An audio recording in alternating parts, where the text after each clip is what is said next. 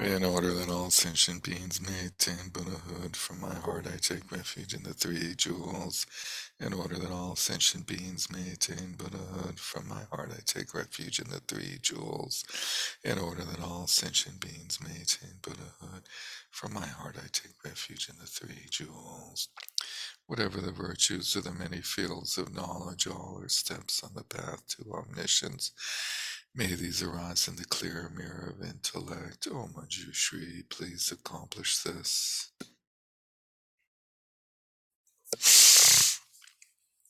Hey, good evening and welcome. How's everyone this evening? So I hope you're okay with my plan that tonight we go through these two, the remainder of this chapter and then the next chapter, and then next week we have a review, and then we take a gap for a week, and then we come back and finish the book, basically, along with another review. But it'd be good to sort of digest the material we've been going through thoroughly.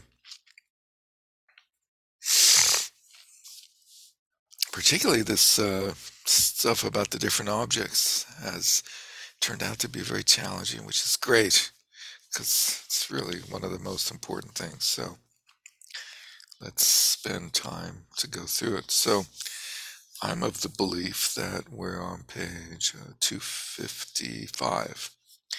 Does anybody feel differently or the same? Did you say that in terms of pages or? Let's see. We're in the chapter called How the Mind Engages Its Objects, which is chapter 17, and the section called How Do Images Appear to Sensory Cognitions. Did we complete the section before that?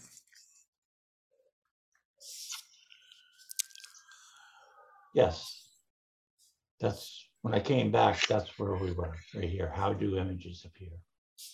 Which is my page 211. 211, cool. You have a hard copy or No, digital? digital. Does that help, Cynthia? I'm getting there. Sometimes they might, depending on what platform you're Program. using, it may or may Yeah. not be the same, but I'll probably be closer, somewhere around 211. Does it change depending on how wide you make the screen? I'm not sure about that. No, I don't think so. I don't think so. not on mine. What is my program?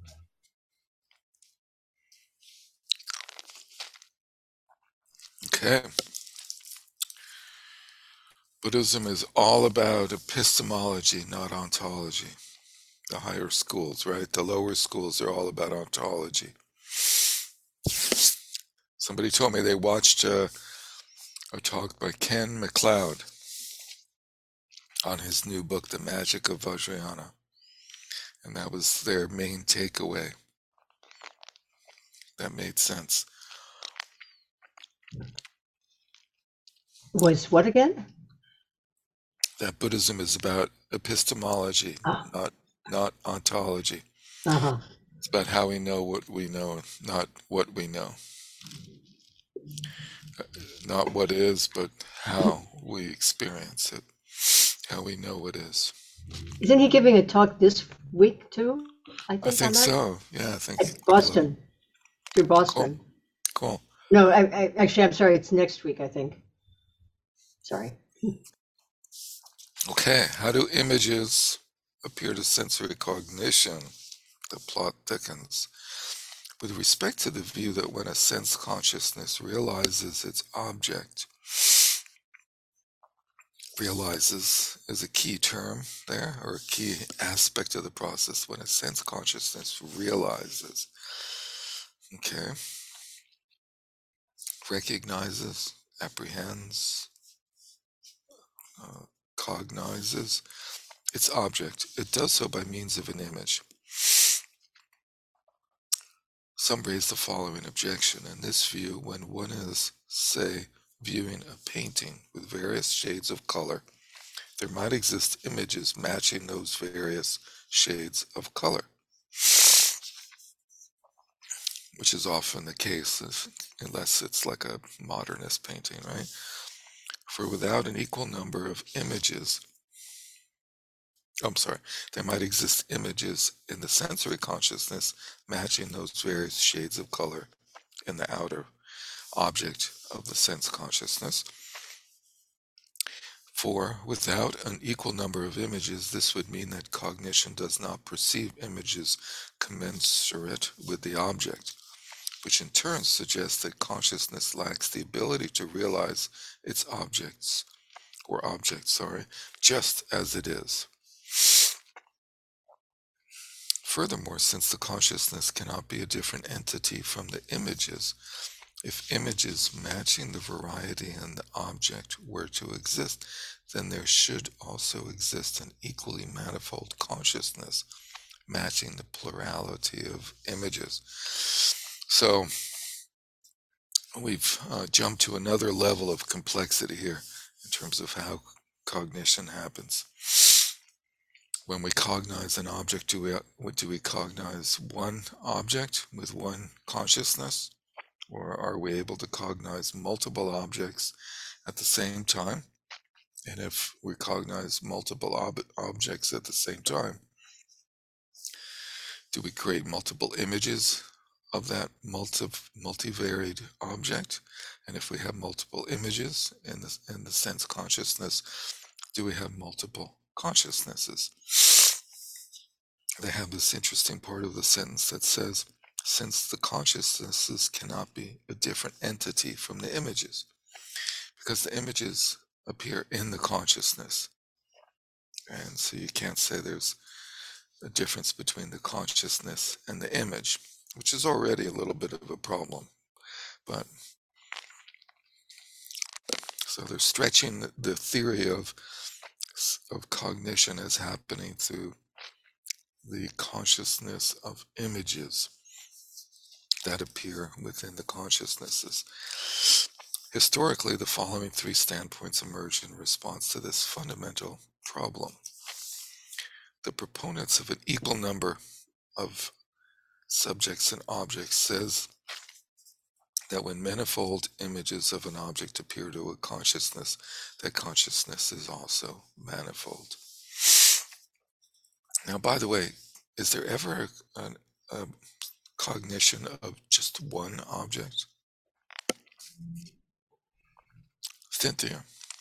I was wondering, even when you raised the prior questions, that what in this case is our definition of object, because for example, if you're taking a visual cognition where we supposedly only see shape and color, but we tend to, when we think object, we're thinking, Gamden or Apple or whatever it might be, right?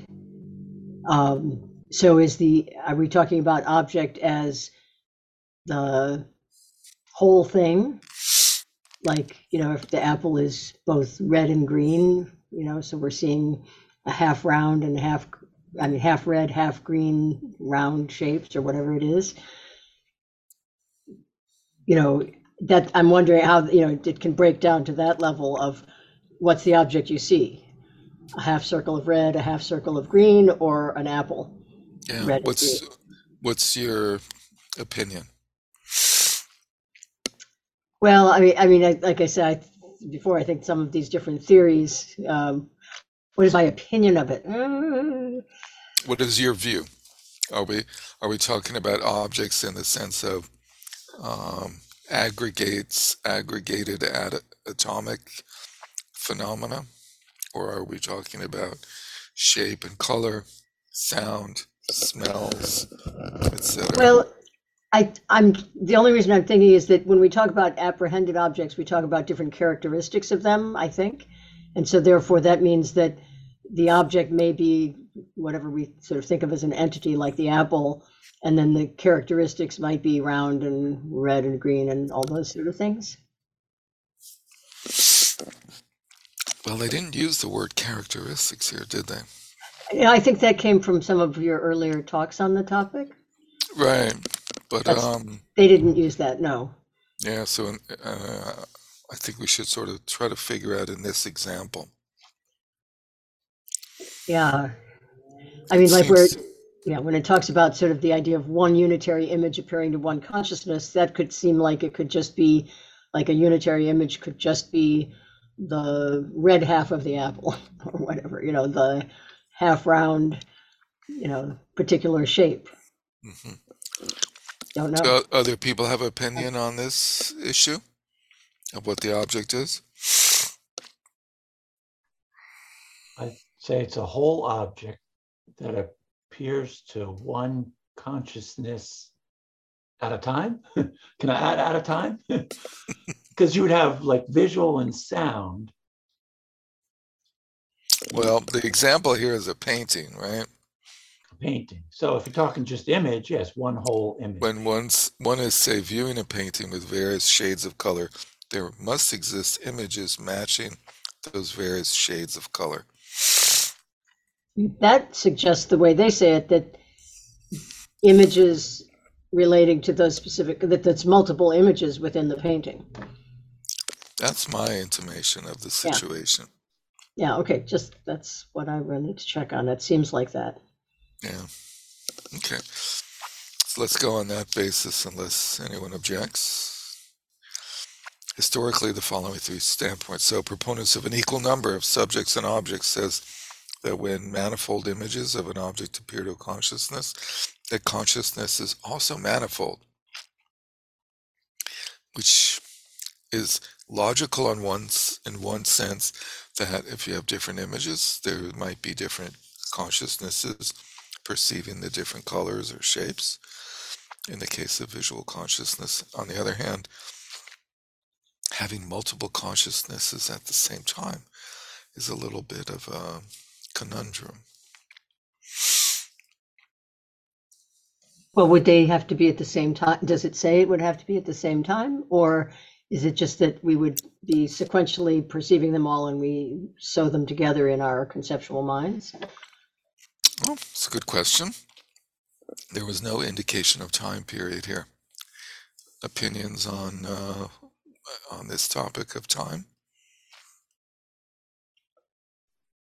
Well, I have a problem with the multiple because that would be combinatorially explosive. A mind like full of, I mean, there's just looking at my screen, that's how many consciousnesses there. I could just go on forever and how many there would be. Okay, so you're a proponent of option 2. So option 2 is that have Agus say that just one unitary image appears to one consciousness. It seems to me the smart money is there's only one consciousness because the whole system's built around that. They don't want it. And so then the question is what we're seeing one image with a million shades or a million images of one shade, all of which get reduced to one consciousness? Yeah. And it's sort of semantic, but it's not clear from this. It's like either one of those seems to be workable and in tune with our experience and with the Dharma as it's presented to us. But what are the ramifications of choosing either number 2 or number 3? Number 2, so is just one unitary image appears to one consciousness. And number 3 is the non-pluralists say that manifold images appear to one consciousness, which is sort of more like what Chris was saying, that I see the screen, the Zoom screen on my laptop display, and I'm seeing multiple images. Now, the other part of the equation is that when you stare at your screen, how much of your screen do you cognize at one time? The issue of attention, that we're not actually, we can't really see all, we don't really see all of it at one time. Right. That was what I was thinking too, is that it's, while we think of like the whole painting, as if we're seeing it all, you never can really do that. Well, as you're looking at one spot, like particularly here where people move a little bit, right? So if we look at the speaker, I'm now the speaker, or when Cynthia speaks, we look at the speaker. But you can also see other people move that you're not looking at. So is your consciousness, when that happens, does your consciousness move from Cynthia to those other people moving? Or can you sort of unconsciously register their movement? Well, you're conscious of it, but Well, when you say your consciousness, I mean, you're talking as if there's only one consciousness, but isn't it a new consciousness arising that's, seeing something out of the corner of your eye, essentially, or however well, it I'm is? saying at one moment, I'm looking at you as you're speaking, and at the same time, I can see other people move. At the same time? It seems that way. Yeah, so you have one image, and I can see the screen, I can even see my room, Yeah. but I'm taking that extra step of choosing a focus. Right, and you can move it around. I mean, we do And I this can all. move it This around. is I can not. have the other things peripherally there. It's one image, so that's all. That whole image is in my head. And when But you then, when you look at a painting, you scan it just like you do with the Zoom screen. You can scan. You look around at different people, and as you're looking at one person or one part of the painting, you sort of see the other parts. But aren't those all like a series of little consciousnesses? I mean, I still feel like we That's tend. one proposition.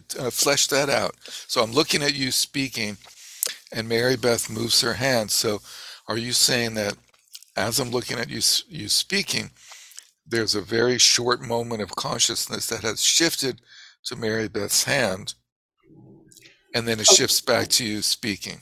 And I Right. sort of don't really notice it because it's so quick. And I think I've been looking at you the whole time. That's right. And that each of those are actually separate consciousnesses, even though because we think we're single unitary beings with minds that are single as well, even though we know conceptually that these things are, the consciousness Sequential. arise moment to moment, we don't tend to think that Sequentially. way. Right. They're sequential. Right. But So I there- think each of those, what the different things that the eye attends to, or whatever it may be, or likewise the sound that you might suddenly attend to, those are just different consciousnesses arising. Okay, so let's take this example further. So when Cynthia speaks and we look at Cynthia, which part of Cynthia do we look at? Do we see all of Cynthia that's on the screen? Do we see her glasses, her smile, her nose? And are we not seeing the other parts? How much, we're seeing some part of her. How much are we seeing in that scene? I don't Is see it, her at all because I'm looking behind her, seeing if the cat comes out. you're waiting for the cat. I'm waiting for the cat to come out. But our eyes are focused on some small little part, right? And so how big is that area that we actually see when we see? And are there different colors in that area?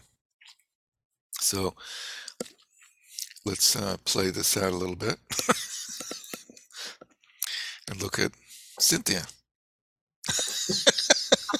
Ah! So here's Since Cynthia. I use gallery view, so I don't really even just look at the speaker. I'm always looking at often looking at the gallery. So anyway, Right. sure, try to look at my eyes. Right. So we look, how about her left eye is clear for me. And so I can see her left eye has the color blue in the iris, and then it has a light spot in the middle where the light is reflecting on it, right? And so when we look at her eye, are we seeing the whole iris with the pupil? No? What are we seeing, Mary Beth? I see some like a circle and another little circle in it. Like I Okay, just so see colors. okay, but you said plural colors, so you're seeing more than one color Yes. and more than one shape. You see two circles. Yes. Okay, Definitely.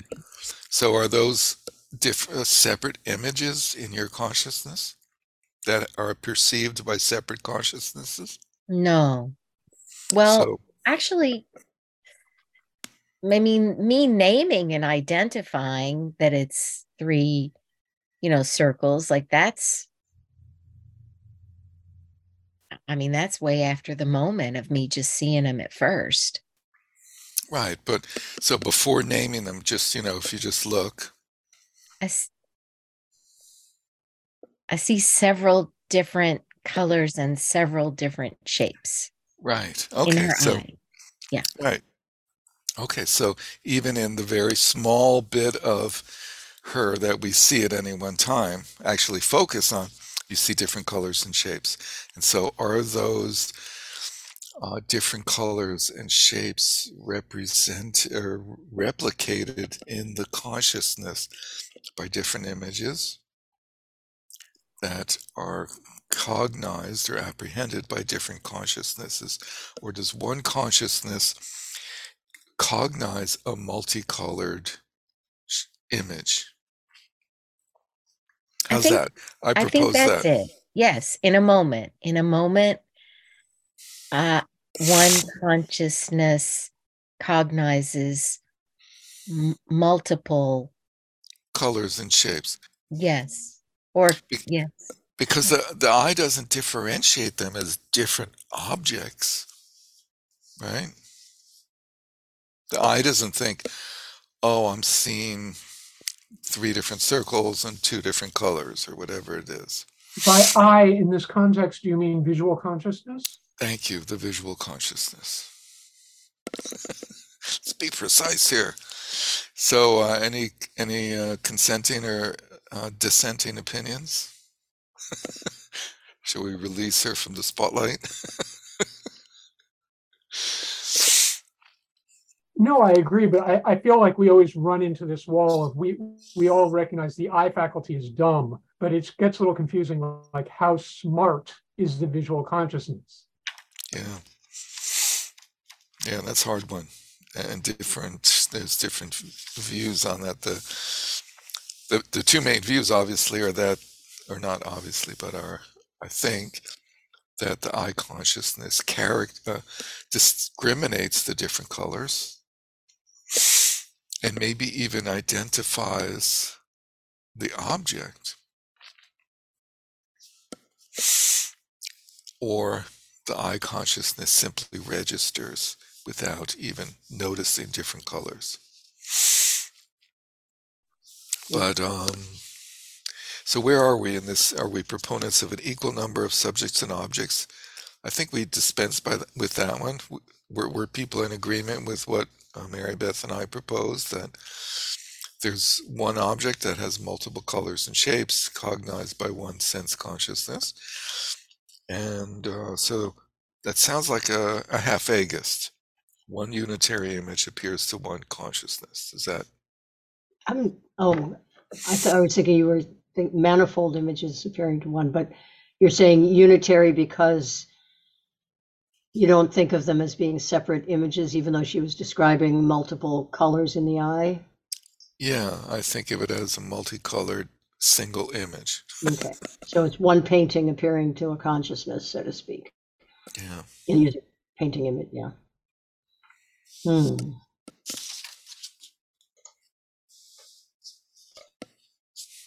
Well, let's continue. I don't think that, but I don't think that's what I thought. Like Okay. I think it's the many images appear to one consciousness. Well, remember, images are not outer objects. You're saying number 3 then, Mary Beth, is that right? Right. So you're saying then the image is the only the thing that's inside? That's what we've been learning. Okay. Images appear as sensory cognition. So going back to the beginning of this section, with respect to the view that when a sense consciousness realizes its object, it does so by means of an image. Where's the part about, though, like, I want to see Cynthia's eyes, so that's what I see. If I wanted to see her books, I would see her books. If I wanted to see details on her glasses, I would see that. Like, all of those images are like appearing at the, or like, there's like 7 squares. They're all there, but they're all appearing. I'm just not like honing about- in and naming and reducing down to something. So it's Yeah. is your eye, your physical eye zooming in, or is it your eye consciousness that is focusing? So your eyes just, the only way your eye changes is by light, right? Your pupil will change and stuff, but I think it's like my mind, like there's a mind. it's your mind. Your mind consciousness. has the eye consciousness has kind of like a flashlight ability. So it's moving around in the image and shining, not physically shining, but shining brighter where it wants its attention to go. It's hard to describe. Yeah, I don't. This I don't know relates if that a little helps. bit. This relates a little bit to the different types of objects in some ways, because there's lots of appearing objects, but they don't all become the engaged object or the one that you're actually focusing on. In one of the readings I've been doing, they talk about, they use the term principal object. I'm still sorting out that terminology. It's very complicated, but basically they talk about there may be lots of appearing objects, whether in the Zoom screen or when you look out the window or whatever, but not all of them become the focus, and that's where whether attention or other mental factors come into play. Right? Okay. Well, so you haven't created the chart yet. We got to work on the chart. I have it. I'm working on it, but that Geshe Rabten is really off the charts on being different, and I'm trying. So I've actually created a chart just for that one, so that I can reconcile it, because they actually have 4, not including the apprehended. They mention the apprehended in a footnote, but they say they're not going to deal with it because it's largely the same as the appearing, which means they have 3 others, conceived, referent, and principal. So I'm definitely working on it, but that one really threw a wrench in because it wasn't lining up neatly with the others. We'll come back to this in a minute, and we'll help you reconcile that. How's that? Yeah, I mean, if you want, I can even put it on the screen if you all want to wrestle with it. Yeah, in a minute. Let's do that. But no, but don't want to tie you up. Yeah, let's deal with this issue, which is a really a major issue, and it's a little bit odd that it isn't addressed, and I've never really seen it addressed, which is I find really odd. But if I understand, Mary Beth, and then Chris, I think there's actually 2 things going on. One is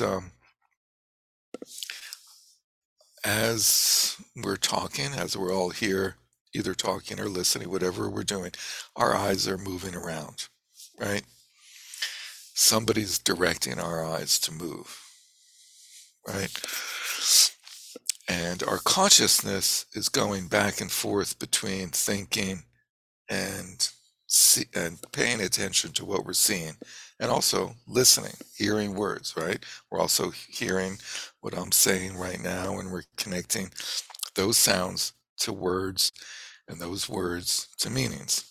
And we're doing that in a rather sort of almost subconscious, automatic way without even thinking, right? That whole thing is going on. And similarly, we're seeing images and we're automatically recognizing, let's say, people, computers, eyeglasses, heads, hands, walls, clothing, pictures on walls, bookcases, and all sorts of things, right? So there's that labeling, automatic labeling process going on of what things, so-called things are, which is not happening at the level of sense consciousnesses, because sense consciousnesses don't see objects, they see shapes and colors, right? So there's an automatic associative process going on, and the ear hears sounds and it doesn't hear words, right? But there is a little bit of a gray area, as I think Eric was referring to earlier, of like, where exactly does the recognition of the word the, as I say it, as the word the, as opposed to a sound happen? Does that happen in the sense consciousness? Or does it happen in the mind, the sixth consciousness? And similarly with sight, when we look at the glasses, does that happen in the eye consciousness or in the mind consciousness? And then there's the issue of, okay, we're theoretically, we can, when we think about it, we can direct our vision around and look at different things, as opposed to it happening sort of unconsciously. We can look at each of us in the squares. You can, scan the squares and look and see who's in which square. But then we come back to that issue of like, when you look at Cynthia's eye, you see more than her eye, because your eyes are not that sharp to pinpoint just the eye. So,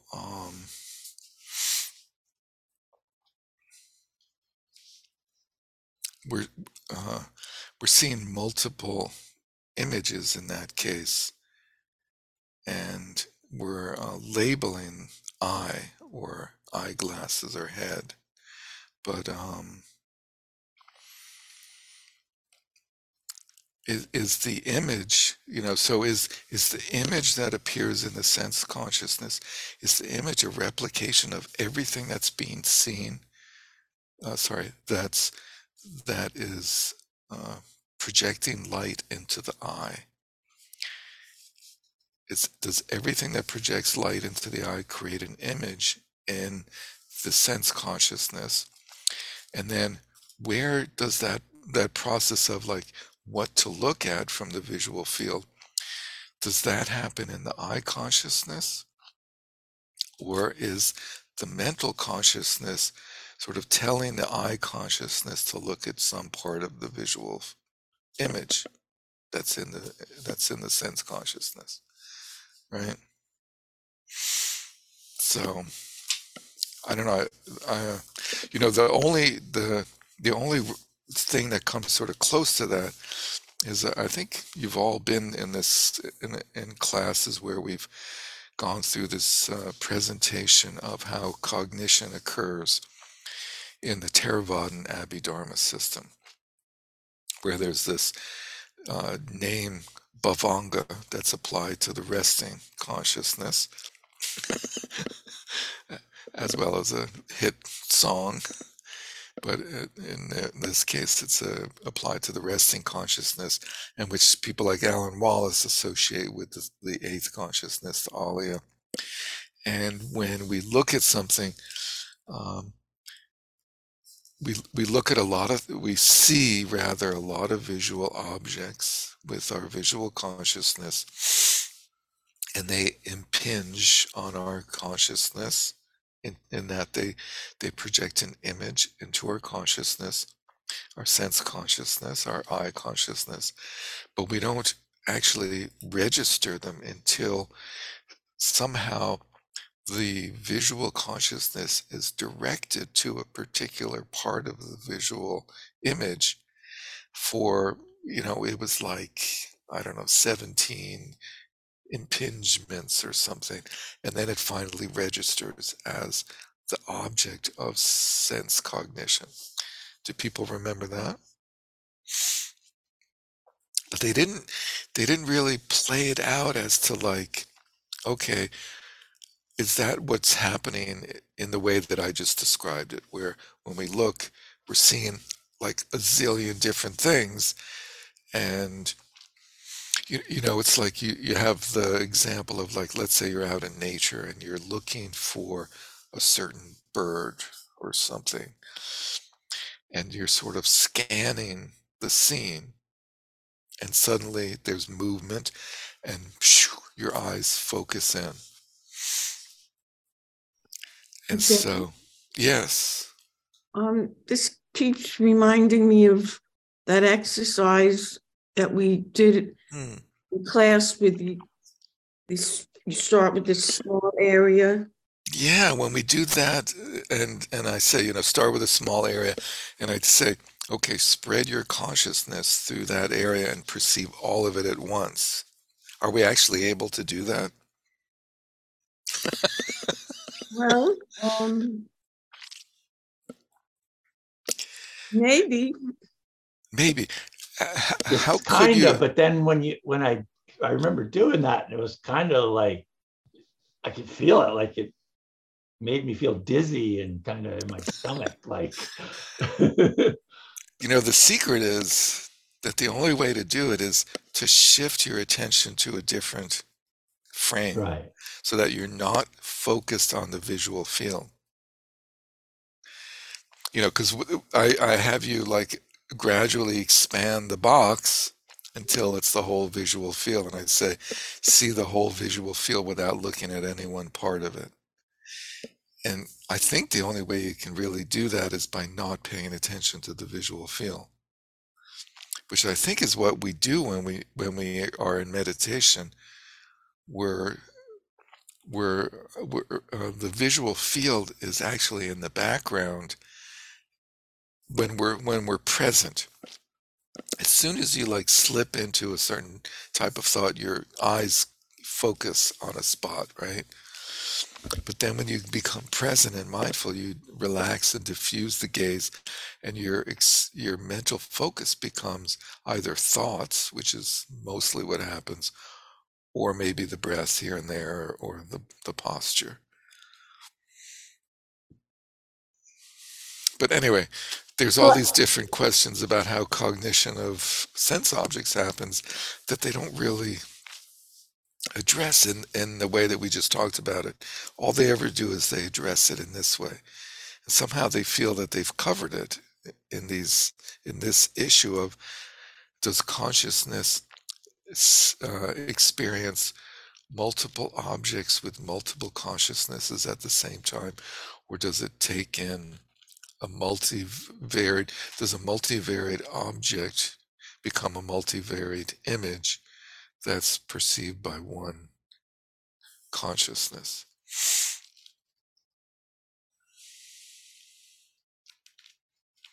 And so I guess they're talking about on the moment to moment level, but they don't really talk about the agent and how the agent moves the eye attention through that image. Anyway. Yeah, which is what I see this as. Basically, they're just talking about eye consciousness, not all the other layers that follow, and then go back and forth. And they're just saying, how does that image get in? So I think what the takeaway is, or the take home from this is that when you drill down into how does cognition happen, it actually becomes incredibly complicated, and any description of it begins to fall apart at some point. And it basically becomes inexplicable. I think. I don't know, but it's and so I think the takeaway is the activity of trying to understand how cognition happens using whatever framework you've developed to use it creates a process of basically insight meditation, of like looking at how's my mind working, observing the mind, and gradually realizing that all of the conceptual structures that I try to create to describe and explain how my mind is working, none of them really work. And then ideally we let go and we're able to experience it in a direct, valid cognition of just the sense consciousness without trying to explain it. But I think that the process of breaking it down, labeling each part, identifying each aspect of the process, and trying to figure out how they interact and operate is what makes the resulting letting go more and more poignant. And that if you don't do that process of analyzing things in great detail, the letting go into bare experience doesn't have nearly as much power, let's say.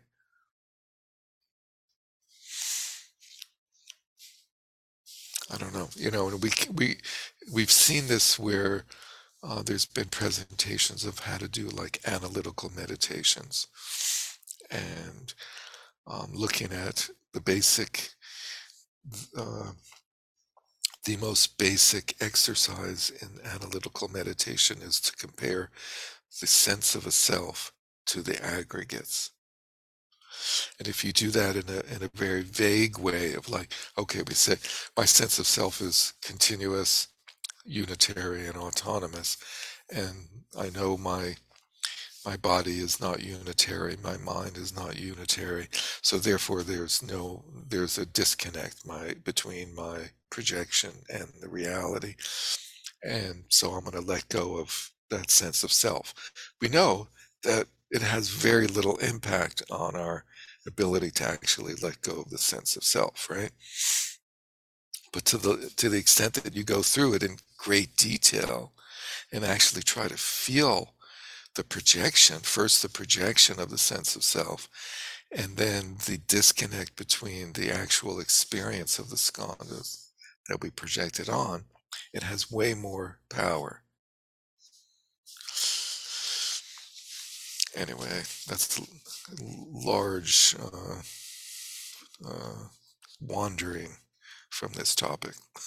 So let's continue to go through it, given that there are many conundrums that this explanation of the system raises. Okay, so we have these three choices. The third one was manifold images appear to one consciousnesses. These three viewpoints will be explained in more detail later in volume 3. It's always good to postpone it, procrastinate. Most Chittamatrans and Madhyamaka thinkers accept the non-pluralist view that manifold images appear to one consciousness, which was sort of like what we came up with. A multivariate, multicolored image appears to one consciousness. To be the correct standpoint, this view maintains that there's no need for two distinct I consciousnesses, which is sort of a not acceptable position, and so on, to be present in order to apprehend manifold colors based on some such multicolored object. And they apprehend manifold colors as a multicolored image based on some multicolored object. The single eye consciousness apprehends the many hues all at once. Okay, so that's we've set up this whole system of description of our experience of the world, starting with Dudra, the collected topics. What are the different dharmas, matter, mind, and so forth. And now in how the mind works, we went through different types of minds and different mental factors and different types of cognition, and trying to figure out how they work. So now, given that whole setup, then we try to figure out how do different types of cognitions happen in that system. So we just went through sense cognition, and now we go through this way of explaining different types of cognition in terms of engagement versus engagement via affirmation or an affirmative cognition versus engagement versus an exclusionary cognition. To understand how the mind engages its objects, it's crucial to recognize that there are two different ways in which it can do so. It can engage the object via exclusion, and it can engage the object through affirmation or through the capacity of the real object itself. Given the great importance of understanding the difference between these two ways, so in the tradition, this is of great importance. Might not have kept you up at night before this moment, but from now on, it will definitely be one of those things that keeps you up at night. Add it to your list. Between these two ways, we offer below a brief explanation of the two modes of engagement. Conceptual cognitions, which engage their object through exclusion, have the following features. A causal feature, they're not produced by objective conditions such as the presence of an external object nearby, but through the inner force of latent potencies or habits of mind. Objective feature, they do not depend on unique particulars to act as their appearing objects, particulars in the sense of specifically characterized phenomena, but they take on a universal or something constructed by conceptual cognition as their appearing objects, and this is on the side of an exclusionary cognition.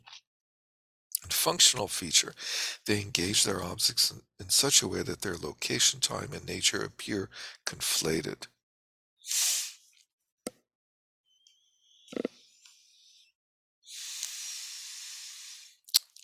I'm not quite clear on myself, but I think they mean, based upon seeing this described in other places, that I think they mean that there's no specific one point of location or time or nature.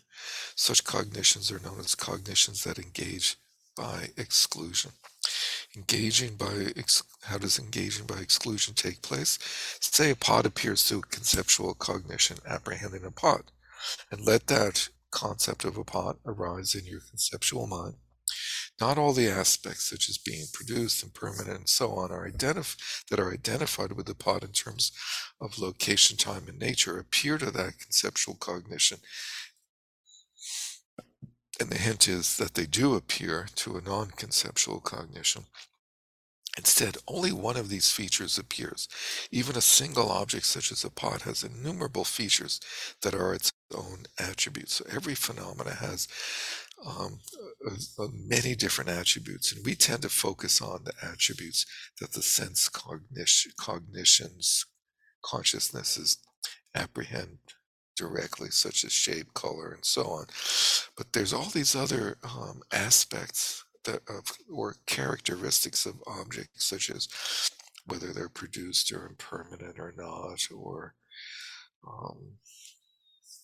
whether they have a nature of being hard or soft, or of temperature, and so on and so forth. Instead, only one of these features appears. When you think of a pot, there's basically one feature of potness that appears to your mind. Even a single object such as a pot has a number of features that are its own attributes, such as the pot being a permanent, produced, arising from effort, and so on. When a conceptual cognition apprehending a pot engages its object, the pot, it engages it through excluding that which is not a pot, what we might label non-pot. In this case, it does not engage the pot as impermanent, or the pot is produced, and so on, through having excluded the pot as permanent, or the pot is unproduced, and so on. Such cognitions are therefore known as engaging through exclusion, or engaging through differentiating the attributes. This topic is explained clearly by the Buddhist master logician Dharmakirti. Here's a somewhat lengthy excerpt from his Pramanavartika. Let's not read through that whole thing, which basically repeats what we went through. I'll read the beginning and the end of the quote. If inferential cognition apprehends real things, then, when having ascertained one attribute, it would apprehend all attributes. In the case of exclusion, this fault does not arise. Oh God, how do we explain that? Let's see. The problem of the non-occurrence of other instances of valid cognition does not apply only to something that has been directly perceived. Oh, geez. I think we have to skip this in order to get through this material tonight, if that's okay with you guys. We'll skip the detail because we got the gist of it from the lead-in. Okay, so following after the quote, this same text also says, well, the ending verses, therefore it's clearly established that inferential reasons have exclusions as their objects. So inference identifies conceptual objects, generally characterized objects that are identified by excluding what they're not. So the object of an inferential valid cognition is a generally characterized phenomena that is established through exclusion. Otherwise, when the subject of a proposition is established, what predicate other than that subject would not also be thereby established? Convoluted language. Anyway, the same text also says, on what grounds is it known that an exclusion is made through language and inferential evidence, and that a real thing is not made known directly by them? This is known because additional valid cognitions and statements are employed to know the object further. The explanation of that is, consider a non-conceptual consciousness such as a direct sense perception. For example, when an eye consciousness apprehending a pot sees the pot, it necessarily sees simultaneously all the factors that are identified with the pot in terms of location, time, and nature, impermanence, and having been produced. So it doesn't consciously recognize produced and impermanent, but it sees, according to this system, it sees simultaneously those factors as well as its location, time, and nature. Although it sees such attributes, that cognition contacts the object, the pot, which is its objective condition, without depending on either the label pot or the thought that's a pot. The appearance of the pot through the objective condition presenting itself to cognition comes about as if it were transferred into the sense consciousness by being replicated as the image. Therefore, minds that engage affirmatively without conflating location, time, and nature necessarily take the unique particular object itself as an object through its appearing just as it is.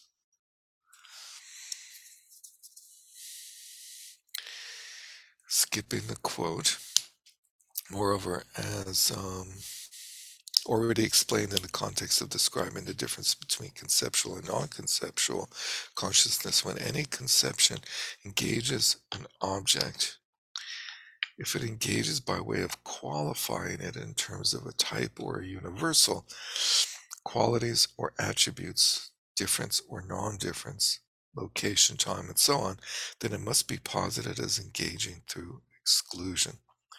Thus Chandrakirti in his commentary on Nagarjuna's Mula Niyamaka Karika is called the clear words, in Sanskrit the Prasana Pada, says, for this is to demonstrate merely that the five sense consciousnesses are dumb, which Eric referred to earlier.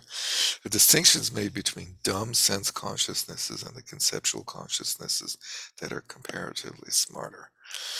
Furthermore, engaging an object through differentiating its attributes and engaging through exclusion have much the same meaning. For example, when a conceptual consciousness apprehends the tree, it engages its object, a tree, by excluding from its object the tree's attributes, such as the tree's impermanence and so forth. It engages only tree-ness. Also, when one brings to mind the conceptual cognition of a pot, for example, it may feel as if a single cognition perceives and apprehends simultaneously the pot's lip, base, and belly. Right? Similar to when we think of tree, we see like the whole tree all at once. We see the whole pot in our mind all at once, right? But this is due to the speed with which cognitions operate. Were we to deeply investigate how our conceptual cognitions engage the object, and when we have the conceptual cognition, the pot's lip, we would see that we are not having the conceptual cognition of its base and its belly. Right? We see a pot in our mind's eye, and then we scan like the bottom and the top of it, and we don't see the other parts. Were we to deeply investigate how our conceptual cognitions engage the object, then when we have the conceptual cognition, the pot's lip, we would see that we are not having the conceptual cognition, its base or its belly. When we have the conceptual cognition, the pot's base, we are not apprehending anything other than its base. When the mind focuses on simply a pot in general, which is a collection of parts, and thinks this is a pot, it evidently does not consider its individual parts, and think this is its base and this is its belly. And only conceptually can we identify where the base and the belly and the lip are, because they have no distinct demarcation from the other parts, right? Only conceptually. Thus, when conceptual cognitions engage an object, they do not engage it through a real object presenting an image of itself to the mind. Rather, they engage it by process of subjective delineation. They engage something that is isolated from other features or just the attribute to which the mind is directed. They do not engage anything else. So the quote is, the ascertainments and verbal expressions that serve to remove false impositions are as numerous as those superimpositions of false attributes. Thus, they all have distinct reference, which is one of the more convoluted quotes that we'll see. That doesn't seem to add any value. In contrast, non-conceptual consciousnesses, such as sense consciousness, are said to engage their objects without differentiating their attributes. Generally speaking, when non-conceptual consciousnesses engage their objects, they engage through the object presenting an image of itself, just as a reflection appears in a mirror.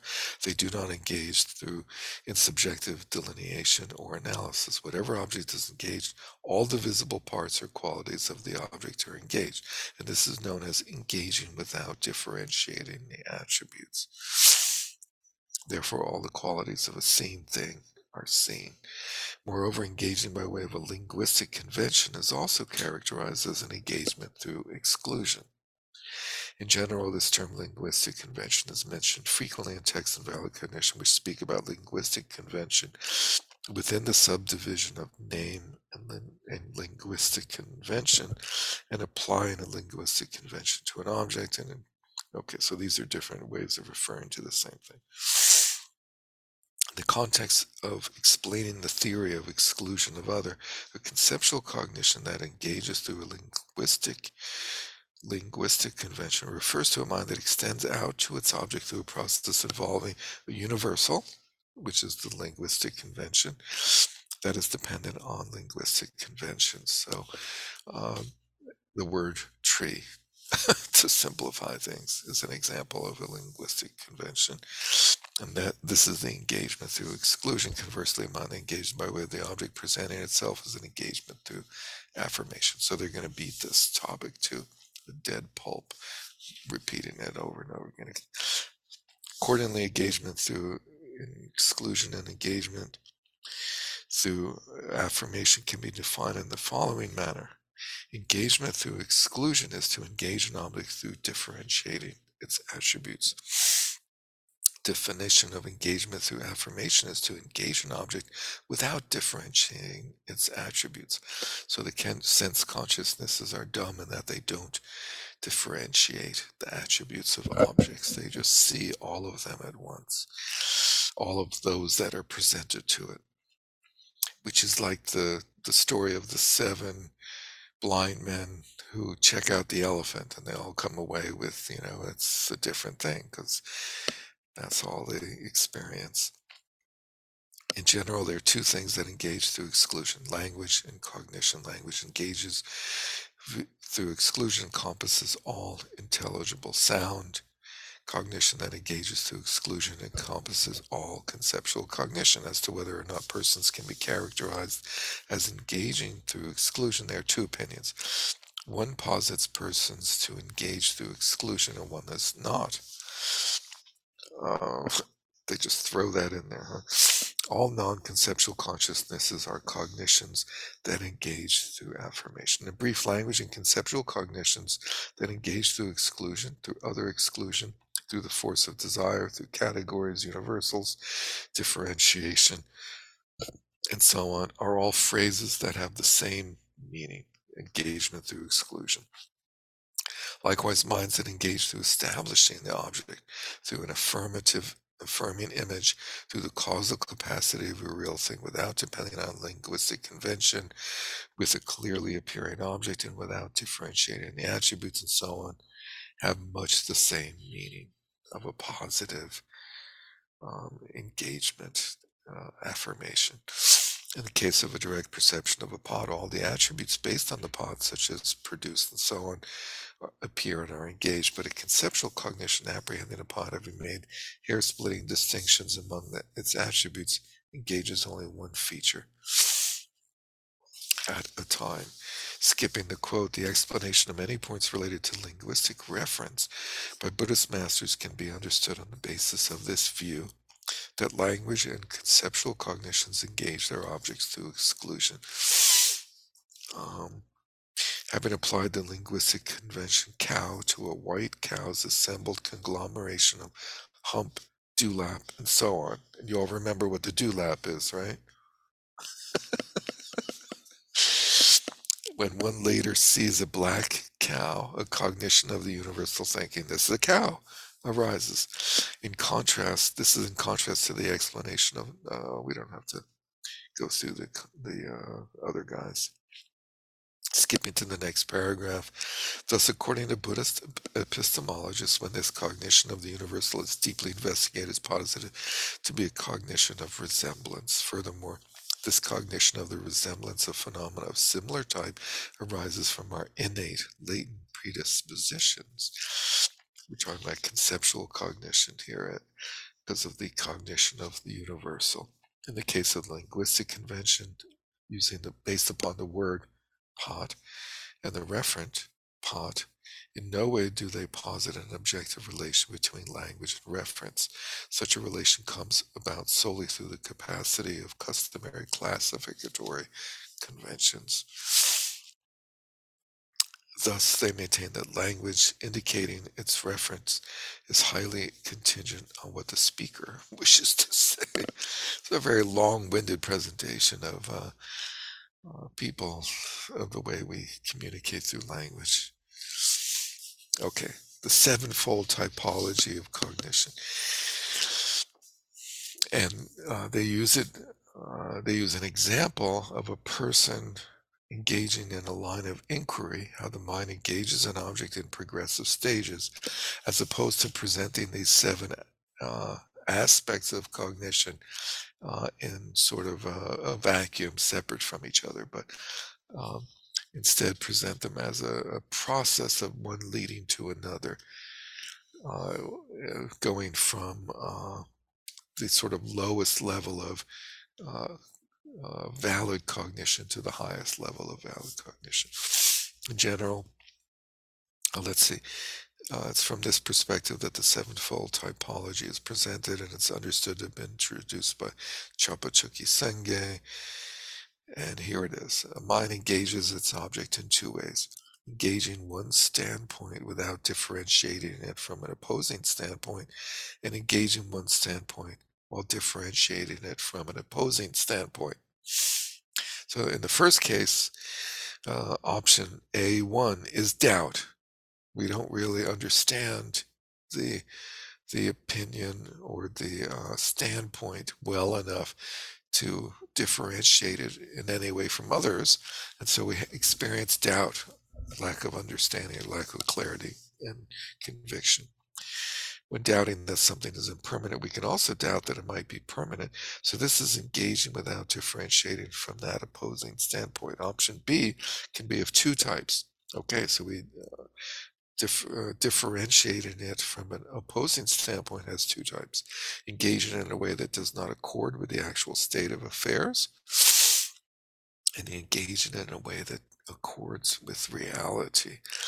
So of the two types, option one is distorted cognition, and option two has two types. So we have doubt about a situation, and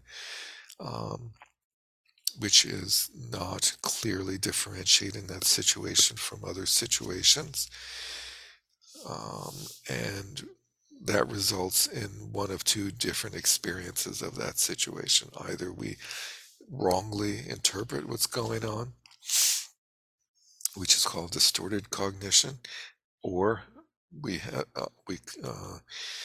do experience, understand it in accord with the way it is, which has two types: engaging an object without counteracting contradictory superimpositions, and engaging an object by way of counteracting them.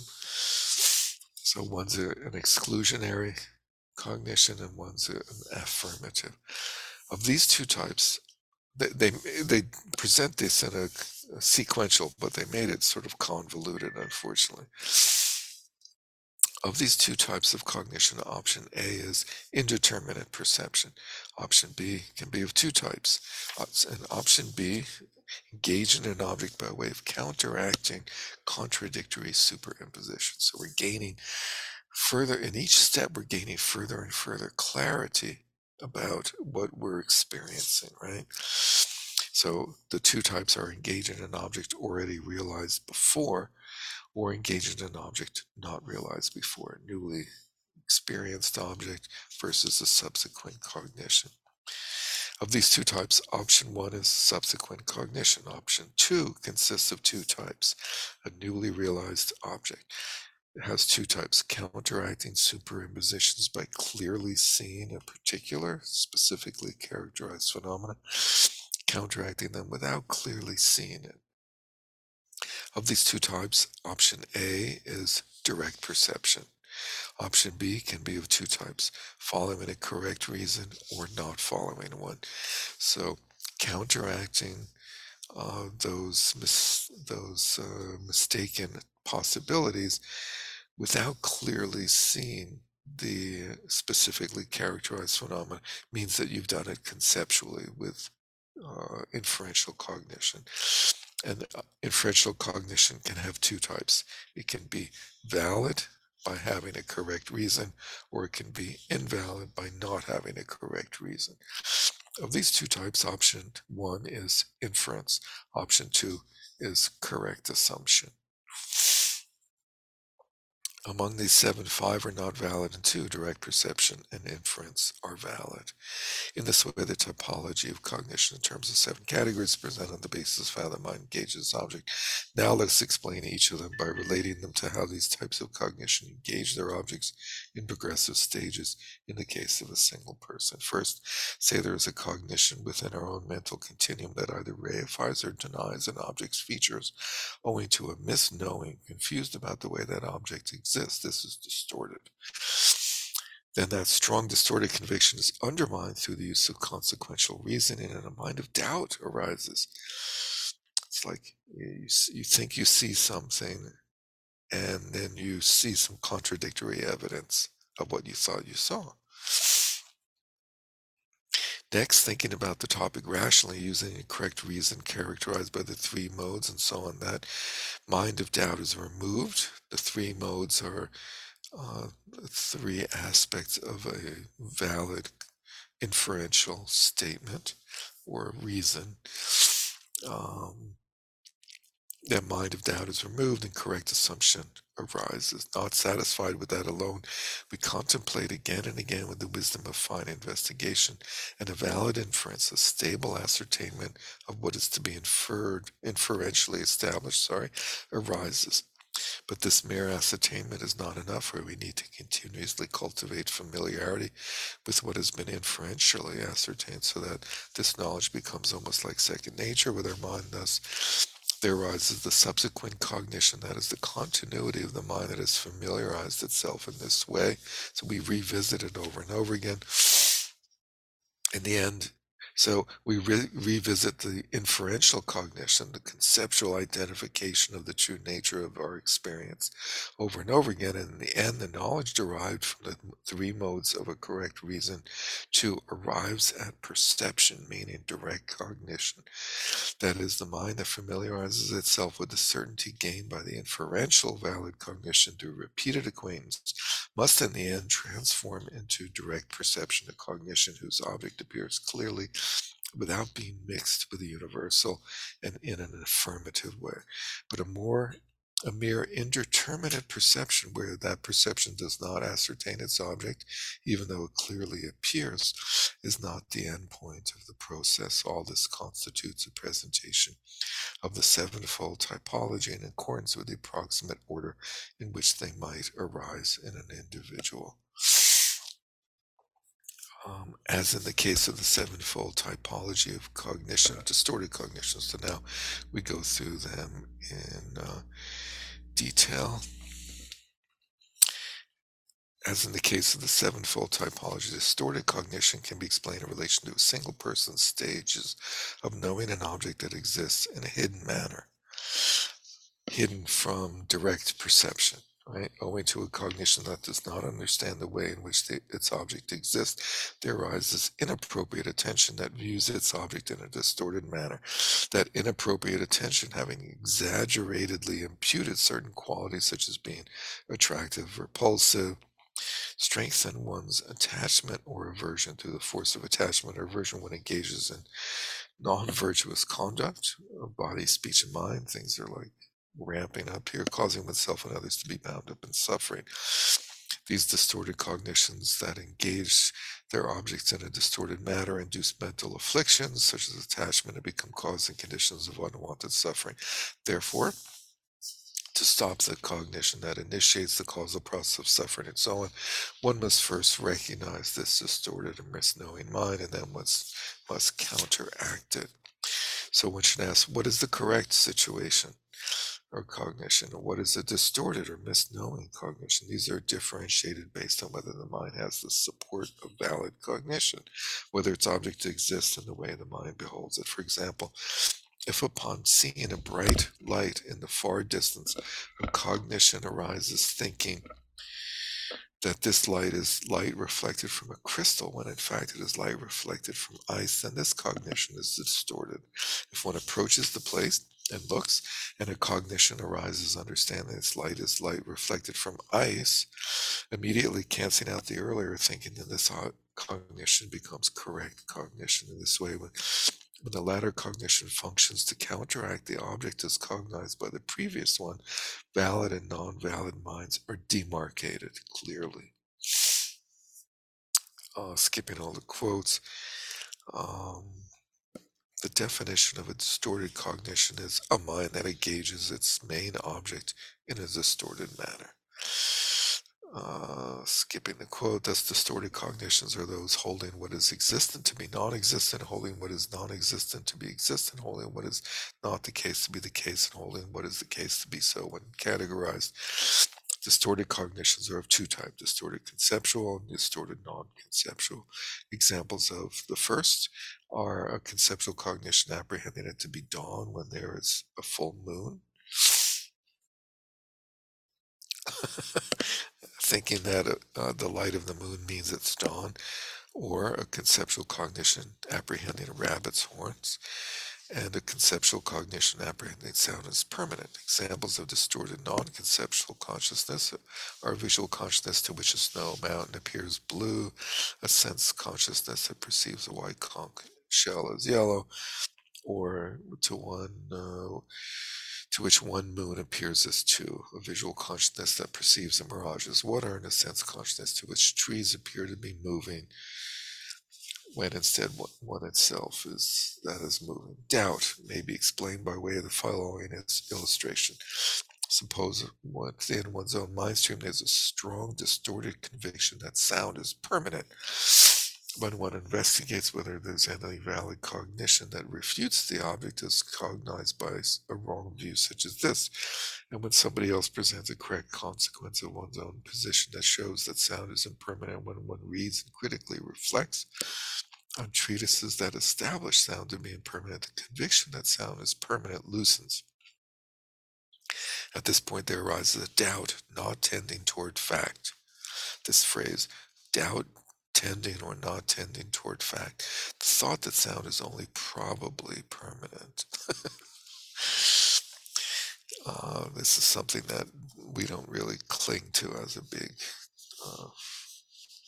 value or belief, but then when one analyzes the meaning of that more deeply than before, when someone else posits a correct proof statement showing that sound is impermanent, there arises a doubt tending toward the fact. The thought that probably sound is impermanent. Definition of doubt is a cognition that on its own vacillates between two standpoints with uncertainty about the objects. In the example, sound is impermanent. The phrase vacillates between two standpoints with uncertainty is impermanent in one is in one standpoint, and is not impermanent is in the other standpoint. The compendium says, what is doubt? Any uncertainty in the sense of having two mental attitudes or two objects. When categorized, there are three kinds of doubt. Doubt not tending toward the fact, balanced doubt, like right in the middle, and doubt tending towards the fact. And we'll skip the examples and go right to correct assumption, which is explained by way of an illustration. There are methods for transforming a doubt in one's mind that tends toward the fact thinking sound is probably impermanent to the nature of mind convinced of that. One can depend on a correct reason put forward by somebody else, or one can think it through for oneself.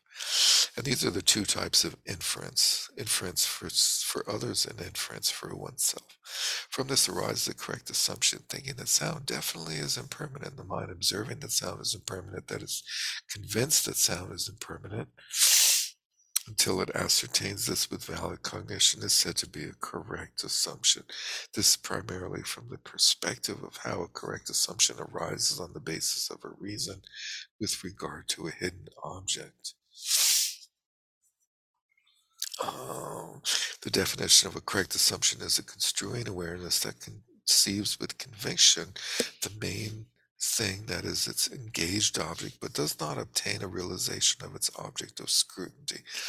The phrase, the main thing that is engaged is its engaged object, excludes distorted cognition from overlapping with correct assumption, with conviction excludes doubt from overlapping with it, and conceives excludes direct perception from overlapping with it. Does not obtain a realization of its object of scrutiny, excludes subsequent cognition as well as inferential cognition from overlapping with correct assumption.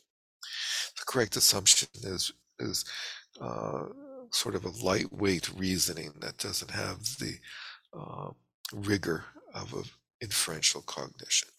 The term correct assumption does not appear explicitly in the text, but is referred to by Shantarakshita. We'll skip the quote.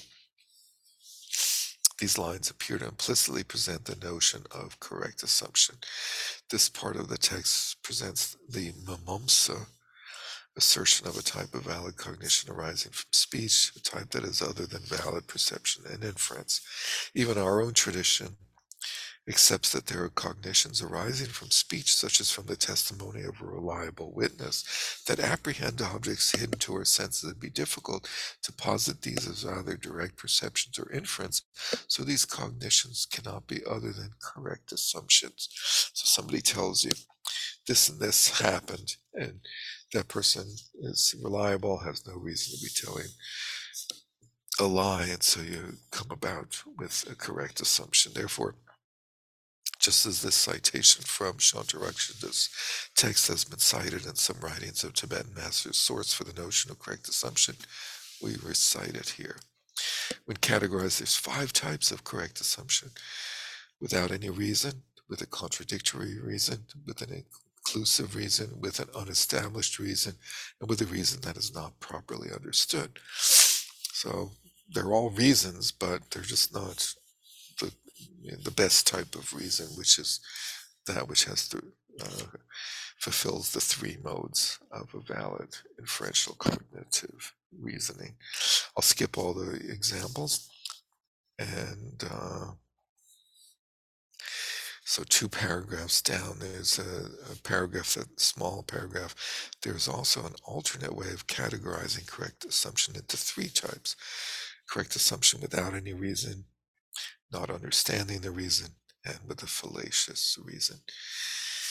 And they give examples for these, which I'll skip and go right to inferential cognition, which is maybe explained by way of the following illustration. Take the case of someone who has generated within her mind stream a correct assumption observing sound is impermanent. When that person, out of desire to know that sound is impermanent, engages in powerful analytical meditation through relying on mindfulness and meta-awareness, the result is an inferential cognition. Furthermore, such an inference is grounded in perception. In its origins, it is grounded in perceptual auditory consciousness apprehending sound, and in the end, it is grounded in a yogic direct perception, realizing sound to be impermanent. A yogic direct perception implies that it comes about through the path of seeing. But they haven't really defined yogic direct perception, I think, here yet.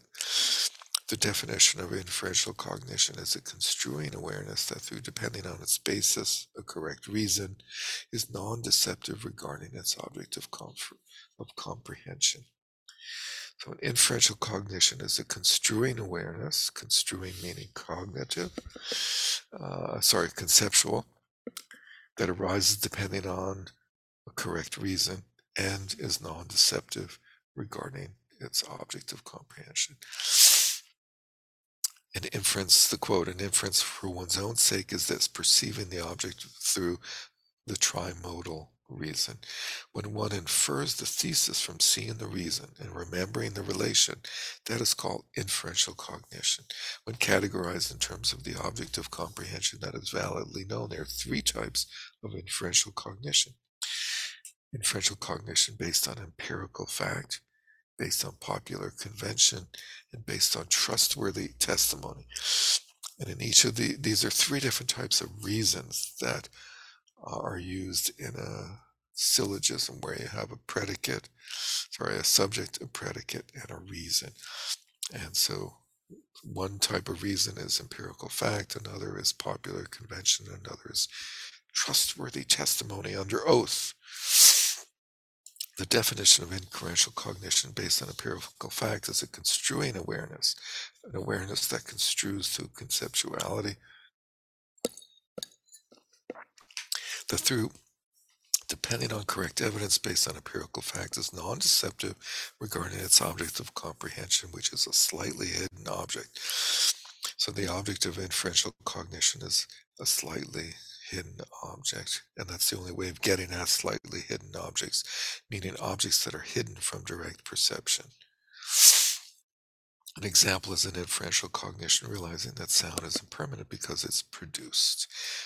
We'll skip the quote, which states that an inferential cognition based on empirical fact does not rely on scriptural testimony.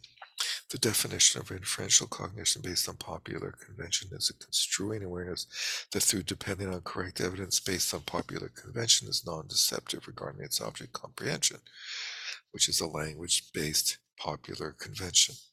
For an example, an inferential cognition realizing that the word moon can be used to refer to the rabbit bear, which is how Tibetans refer to the moon. So just how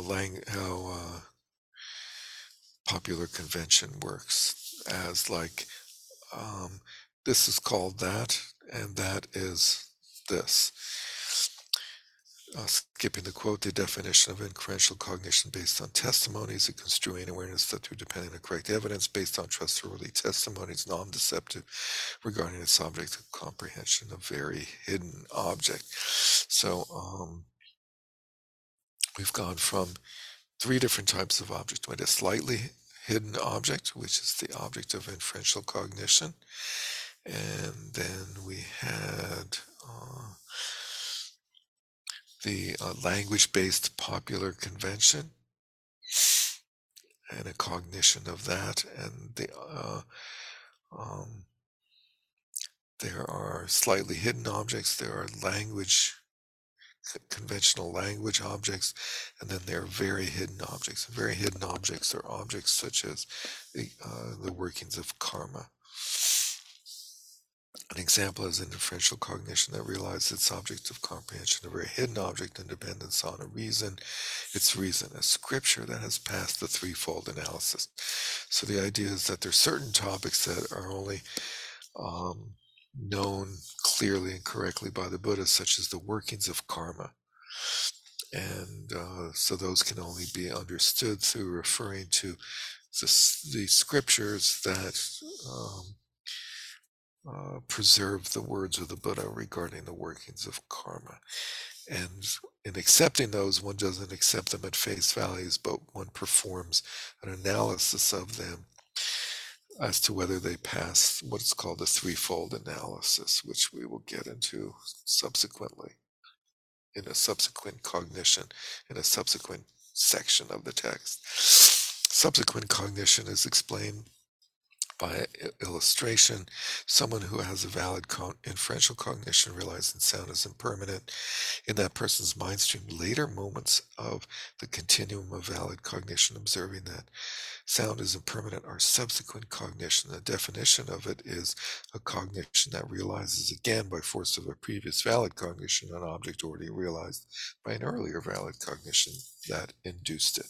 Skipping the quote, this means that subsequent cognition, which is a valid cognition of remembering something, is the consciousness that through recollection apprehends the object that the earlier valid cognition that had induced it had already apprehended and fully understood. Thus it is subsequent cognition, but it is not accepted to be valid cognition. When categorized, subsequent cognition has 2 types: perceptual subject cognition and conceptual, just like the 2 types of direct valid cognition.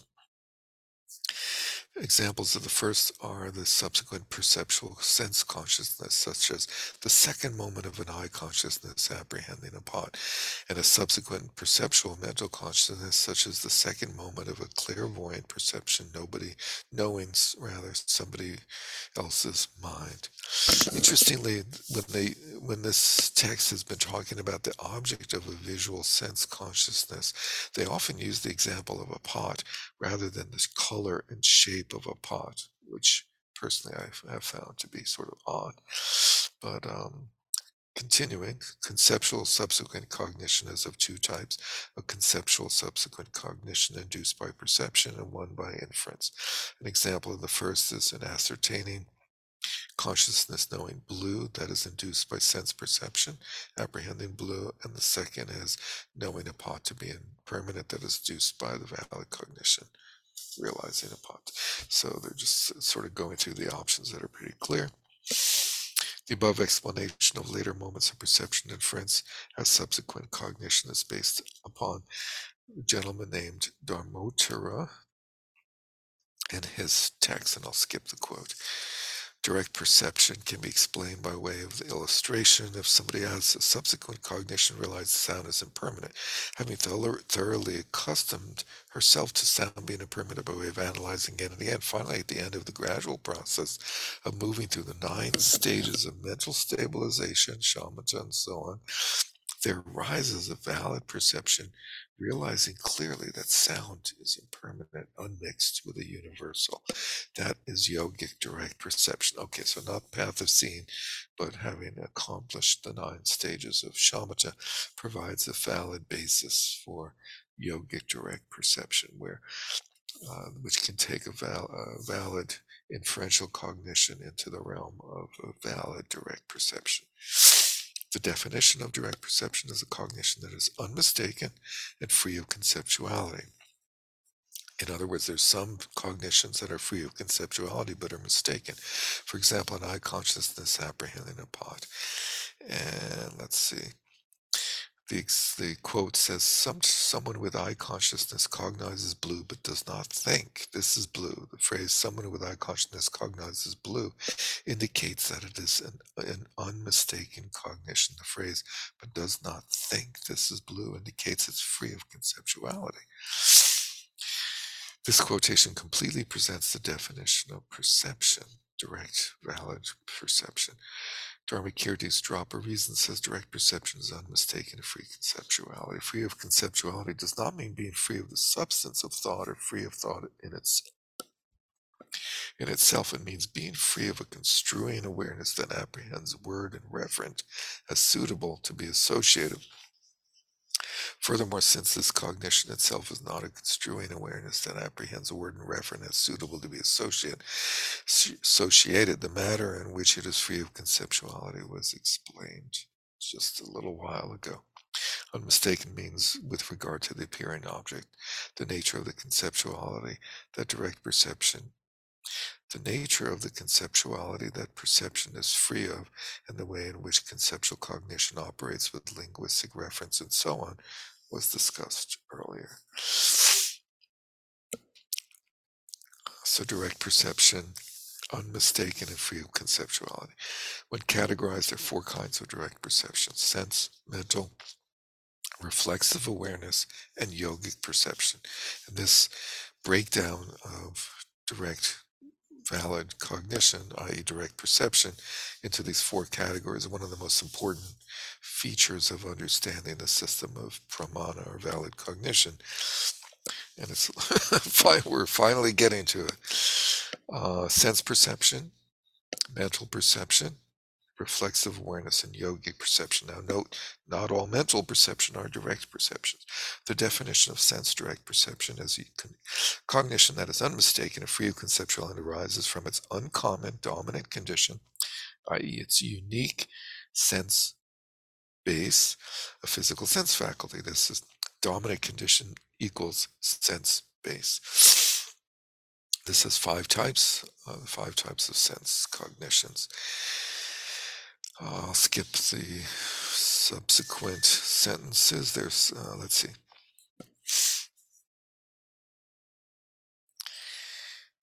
We're still doing sense cognitions. Let's see. Okay. First it says there's 5 types. So sense direct cognition is a cognition unmistaken free of conceptuality, arises from its dominant condition of physical sense faculty. 5 types of range from a sense direct perception apprehending a form to one apprehending a tangible object. To go through the 5 senses, the definition of a sense direct perception apprehending a form is unmistaken free of conceptuality, arises in dependence upon its subjective condition of form and its uncommon dominant condition, the eye. There are 3 kinds: a sense direct perception apprehending a form that is a valid cognition, one that is a subsequent cognition, and one that is an indeterminate perception. So there's 3 kinds of cognition that arise from the uncommon dominant condition of the physical sense faculty of the eye, and those are sense direct perception apprehending a form that is a valid cognition, one that is a subsequent cognition, and one that is an indeterminate. Examples of these are, respectively, the first moment of a sense direct perception. Apprehending a form is a sense direct perception, apprehending a form that's a valid cognition. The second is the second moment of a sense-direct perception, apprehending a form as subsequent cognition, and a sense-direct perception apprehending a form that directly induces a doubt, thinking, did I or did not see X, Y, or Z, is the third type, which is an indeterminate perception. These same types apply to the other four senses. The definition of mental direct perception is a cognition that is unmistaken and free of conceptuality, and that arises in dependence upon its own uncommon dominant condition, a mental sense faculty. The compendium says the mental cognition that perceives form and so on, being non-conceptual and engaging with the image of an experience, is also a type of perception. So here's this breakdown of mental cognition into two types: direct valid cognition and conceptual cognition. And here we talk about the direct valid cognitive type of mental sense perception. And the mental cognition that perceives form and so on, being non-conceptual and engaging with the image of an experience, is also a type of perception, and it's geared towards the sense cognition because of the word image. In general, there are diverse opinions on the question of what exactly is a mental perception of an ordinary person.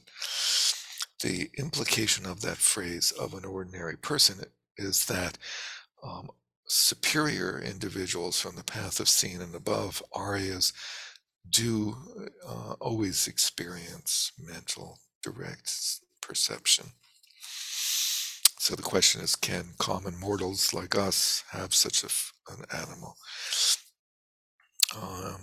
There's different opinions on that, and also whether such a mental perception of an ordinary person is capable of giving rise to actual ascertainment of its object, or whether it's sort of subconscious registering of a sense cognition that actually is not ascertained or apprehended. We'll discuss these options in Volume 4. Perceptual reflexive awareness. Reflexive awareness, self-awareness, is the subject image that is of the nature of reflexive awareness. Remember the subject image? When initially they talked about the image that appears in the sense consciousness, and they said there's an object image and a subject image. And the object image is the image cast by an object into the sense perception, and the subject image is the image of the subject that exists in the sense cognition. And the image of a subject is a really shady sort of idea, but this idea that consciousness itself has some sort of entityness to it, and that the characteristics of consciousness itself create something that is observable through self-awareness.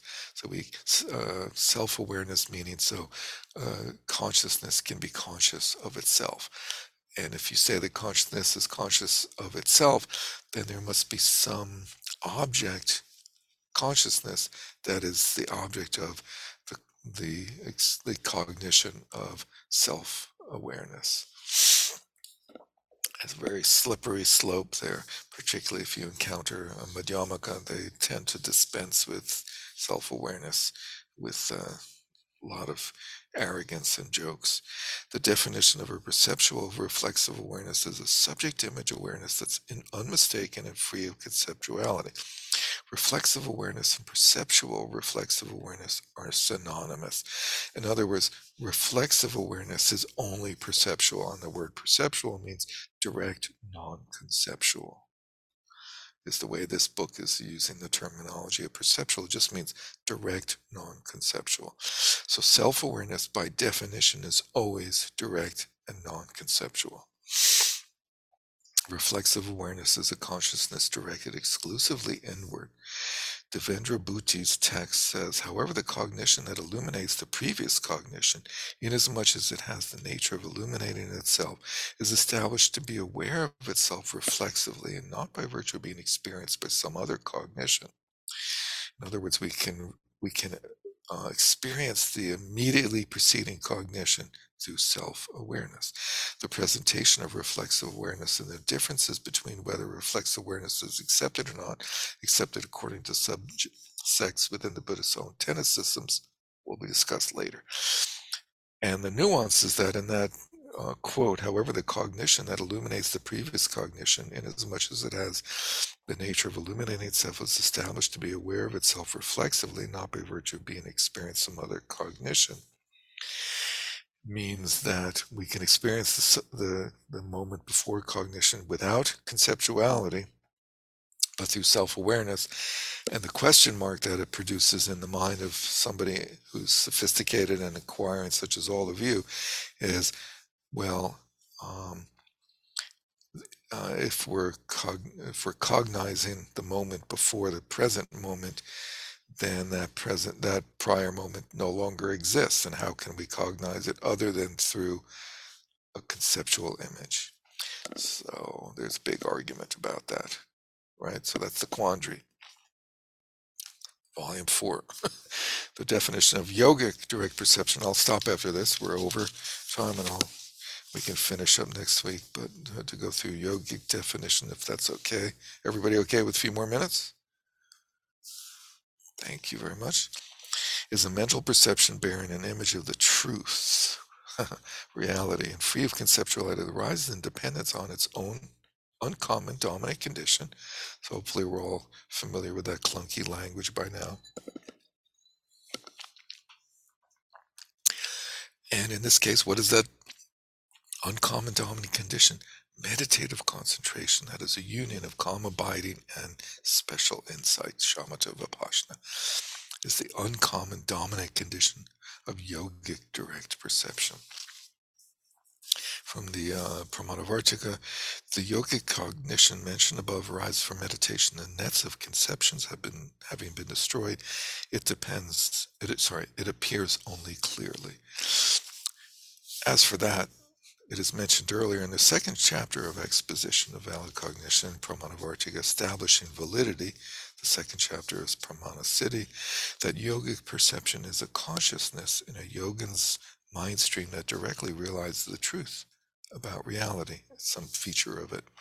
This is because A, it arises through the power of meditative concentration, that's a union of shamatha vipassana, perceiving ultimate reality, and B, it is a consciousness free of conceptuality and unmistaken about ultimate reality. This explanation of the definition divisions of direct perception is from the perspective of the Sautrantika school. According to Chittamatra Yogacara Madhyamaka traditions, the definition of perception is a cognition that is free of conceptuality and is not mistaken on account of any temporary causes of error. The definition of sense perception is a cognition that arises from stable latent potencies and is free of conceptuality, and that arises from its own uncommon dominant condition of physical sense faculty. The other types of direct perception are like those posited above. So in these two traditions, the definition of the first two of the four types of direct cognition are given slightly differently. Also, Dharmakirti's ascertainment says other cognitions, i.e. those different from unreliable ones, have a consistent continuity for as long as samsara lasts, because the latent potencies for them are stable. From the perspective of their reliability for conventional action, they are valid cognitions. They are said to arise from stable latent potencies, and that they arise through the activation of the latent potencies of a similar type and so on, which are their causes. Those latent potencies are stable in the sense that they persist continuously. It's a little bit of a non sequitur here, right? It's like, what are they talking about all of a sudden? We were on the four types of direct perception. So I think we'll come back to that next week. When direct perception is categorized, there are the four of sense direct and so on. When sense direct is categorized, there are the five from sense apprehending forms to tangibles, and this is similar to the Sautrantika's tradition. And he's implying that we're still in the Chittamatra Yogacara Madhyamaka, I think, tradition. And so let's stop there. And we'll leave indeterminate perception hanging in suspense for 7 days.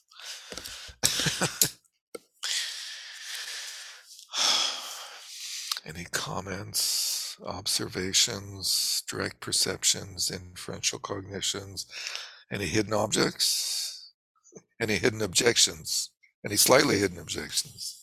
The use of sound is impermanent. Are they trying to train us into impermanence, or are they just? They are. They're Why trying they- to hypnotise you into believing that Right. sound is impermanent by See, you see, constantly. sound is impermanent. Well, think everything else is impermanent. They keep using that, like. I don't know. Well, you know, when you think about the different objects of the sense consciousnesses, sound is probably the most observably impermanent one, right? Because forms seem to, be stable, and I don't know, smells can last for a while. So, anything else? So we'll conclude next week. So I circulated the reading for next week. We'll go through that other chapter as sort of a summary. I'll also we'll look at the list of topics that I've circulated before. I'll circulate again, and we'll also do some of the definitions from the root text of Lowick Classifications of Mental States by Khenpo Tsogyam Gyaltsen, which I have not circulated, but we'll look on screen. And that's one of the texts that you can purchase from the Natarta Institute, so I'm not allowed to circulate it in entirety. So let's conclude with their dedication of merit. By this merit may all obtain omniscience, may it defeat the enemy wrongdoing, from the stormy waves of birth, old age, sickness, and death, from the ocean of samsara, may I free all beings. By the confidence of the golden sun of the great east, may the lotus garden of the Rigden's wisdom bloom. May the dark ignorance of sentient beings be dispelled. May all beings enjoy profound, brilliant glory. Thank you very much. Nice to see you all. Take care. Thank you. Good night. Good night. Recording stopped.